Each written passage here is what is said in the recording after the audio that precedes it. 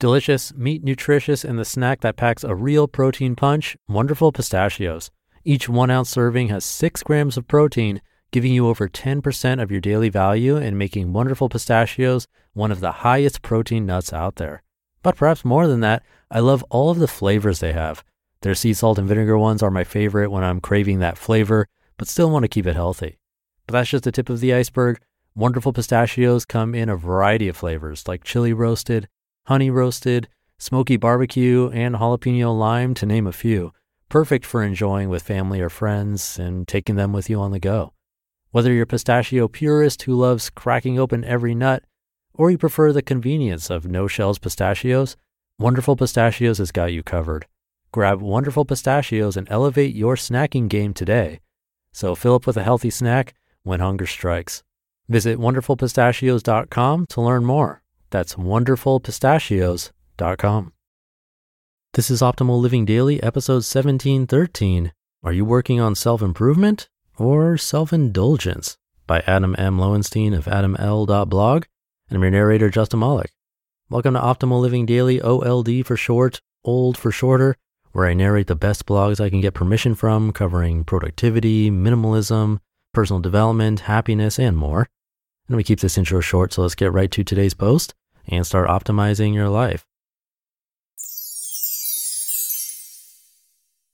Are you working on self-improvement or self-indulgence? By Adam M. Lowenstein of adaml.blog. Quote, in a world of stressful lack of control, an amazing source of control we all have is the ability to make the world a better place, one act at a time. Robert M. Sapolsky from Why Zebras Don't Get Ulcers. Creating moments of stillness throughout the day, thinking regularly about death and mortality, resisting my compulsion to be busy and productive all the time, building an awareness practice on a foundation of mindfulness meditation, making more time for the people and activities I care most about, fighting FOMO, the ever-insidious fear of missing out. These are a few of the practices that have helped me build more fulfilling days. These practices don't require me to make radical changes in my life. The fact that they integrate with my existing circumstances rather than demand that I create entirely new ones is part of the reason they've proven sustainable. They work, in other words, because they don't depend on anyone or anything else. No matter where I am or what I'm doing, I have at least a little control over how I see and spend my days. This focus on individual well-being is important. As the Tibetan Buddhist teacher Yongyi Mingye Rinpoche observes in Love with the World, A Monk's Journey Through the Bardos of Living and Dying, quote, people everywhere try so hard to make the world better. Their intentions are admirable, yet they seek to change everything but themselves. To make yourself a better person is to make the world a better place, end quote.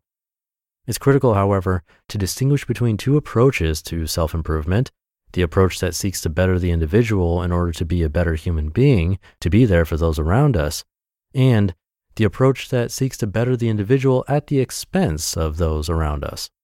In the latter, we convince ourselves that because we cannot control other people, we should dismiss them entirely and focus solely on our own well-being. We should seal ourselves from them. We should immunize ourselves to their pain and struggles using our limited time and energy to make ourselves stronger, more resilient, and more fulfilled. At a certain point, the worthy undertaking of self-improvement has become self-indulgence. On paper, these two approaches appear easily distinguishable. Yet what begins as an earnest attempt at the first approach can all too easily slide into the second. How do we recognize the slippery slope between self-improvement and self-indulgence? To make this conversation a little less theoretical, consider one of the practices I describe in my book, Reframe the Day, the importance of making more time for what matters to us. It's one thing to ask whether we can find more time to do what matters most to us. It's another to ask whether we should. People in our lives depend on us for all sorts of things, even if we don't always want to do those things. People around the world face enormous challenges, as does the planet itself. Without taking away from anyone's suffering or minimizing anyone's situation, having the time and ability to pursue and invest in our personal development, whether through podcasts or books or invaluable communities like this one, reflects a position of privilege. Why should we have the privilege to reflect on our lives and spend time crafting our days to make them more fulfilling? Why aren't we using every spare moment to volunteer for a meaningful cause or serve others in some form or another? In other words, how do we make time for what matters to us in a responsible way? How do we find a pragmatic balance between pursuing what we care most about and upholding the obligations of life, not just the daily to-do list and what we've been assigned, but our commitments to our spouse, our children, our parents, our friends and family, our colleagues, civic society, and those in need? Here's another example. Throughout the multi-year process of writing my book, I wrestled with the tension between what I've found I love doing, writing and publishing, and what I feel like I should be doing. For me, that should takes different forms, from volunteering to campaigning for a political candidate I believe in, but it's always about contributing some form of public service.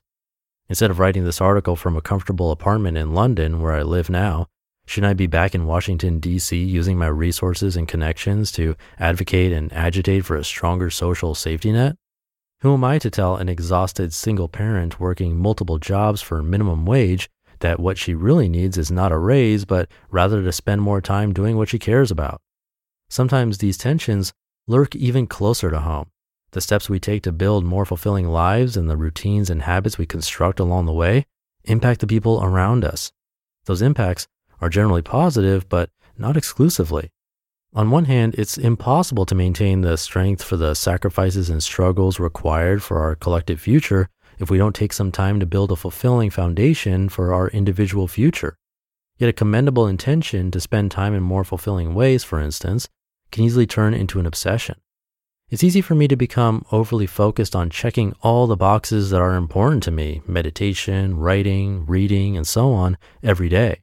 That takes a toll on others too, not just in the time I spend on these goals and routines, but in my resulting irritation if they get interrupted. Perfection is an impossible standard, especially on the scale of a lifetime, but any successful self-improvement undertaking can make it tempting to pursue. Therein lies yet another instance of the ever-present tension between self-improvement and self-obsession. Can we resolve these tensions? Should we? Getting the balance right is tricky. If you're running a large nonprofit organization that's improving the lives of millions around the world, but you're neglecting to spend time with your own children, are you getting the balance right? If you work for a large oil and gas company that's pumping carbon dioxide into the atmosphere and spreading disinformation about climate change, but you spend your weekends volunteering to clean up the park across the street from your house, are you getting the balance right? If you're so busy and overwhelmed organizing people to vote that you don't take any time for yourself and snap at your loved ones and demean your employees, are you getting the balance right? If you decide to write a book about building more fulfilling days because you genuinely think it can help people reflect on their own lives, but you do so at the cost of thousands of hours that could have gone to getting involved with a local mentoring program or just spending more time with your partner, are you getting the balance right? These aren't rhetorical questions. I don't know the answers, nor am I sure there are any. I don't have any way of resolving the tensions between what we want to do and what we have to do, between what fulfills us and what's expected of us, between our obligations to ourselves and our obligations to those around us. In many ways, navigating these tensions is the whole point of life. Whatever the case may be, feeling these tensions is a good thing. We need to feel them, especially if we're on this journey of self-improvement, because these tensions serve to guide us. We need to sit with them. We need to explore them. We need to interrogate them to better understand where they're coming from. If we veer toward one extreme, we tip too far in the direction of self-indulgence and self-obsession. If we veer toward the other extreme, feeling them can remind us to spend a little more time taking care of ourselves. Resolving these tensions is impossible. Life is and should be a constant calibration and recalibration. The sooner we accept that, and the more often you remind yourself of it, the closer you'll come to finding a balance that works for you and those around you each and every day. You just listened to the post titled, "Are You Working on Self-Improvement or Self-Indulgence?" by Adam M. Lowenstein of adaml.blog. I'm sure so many of us have gone through this back and forth, this little battle of what we need to do for ourselves and what we should be doing for others. It's a tough one. And in different parts of our lives, that balance gets tipped in different directions. As he said in the post, navigating these tensions is the whole point of life. It's important for us to feel the imbalance, explore it, work with it and through it, and learn from it. And that's what I hope this podcast helps you do too. Sort of companion to work through certain issues, see what works for you, and learn in the process. So I hope it's helping. And on that note, I hope to help you again tomorrow. So that will do it for today. Have a great rest of your day, and I'll see you back here for the Thursday show, where your optimal life awaits.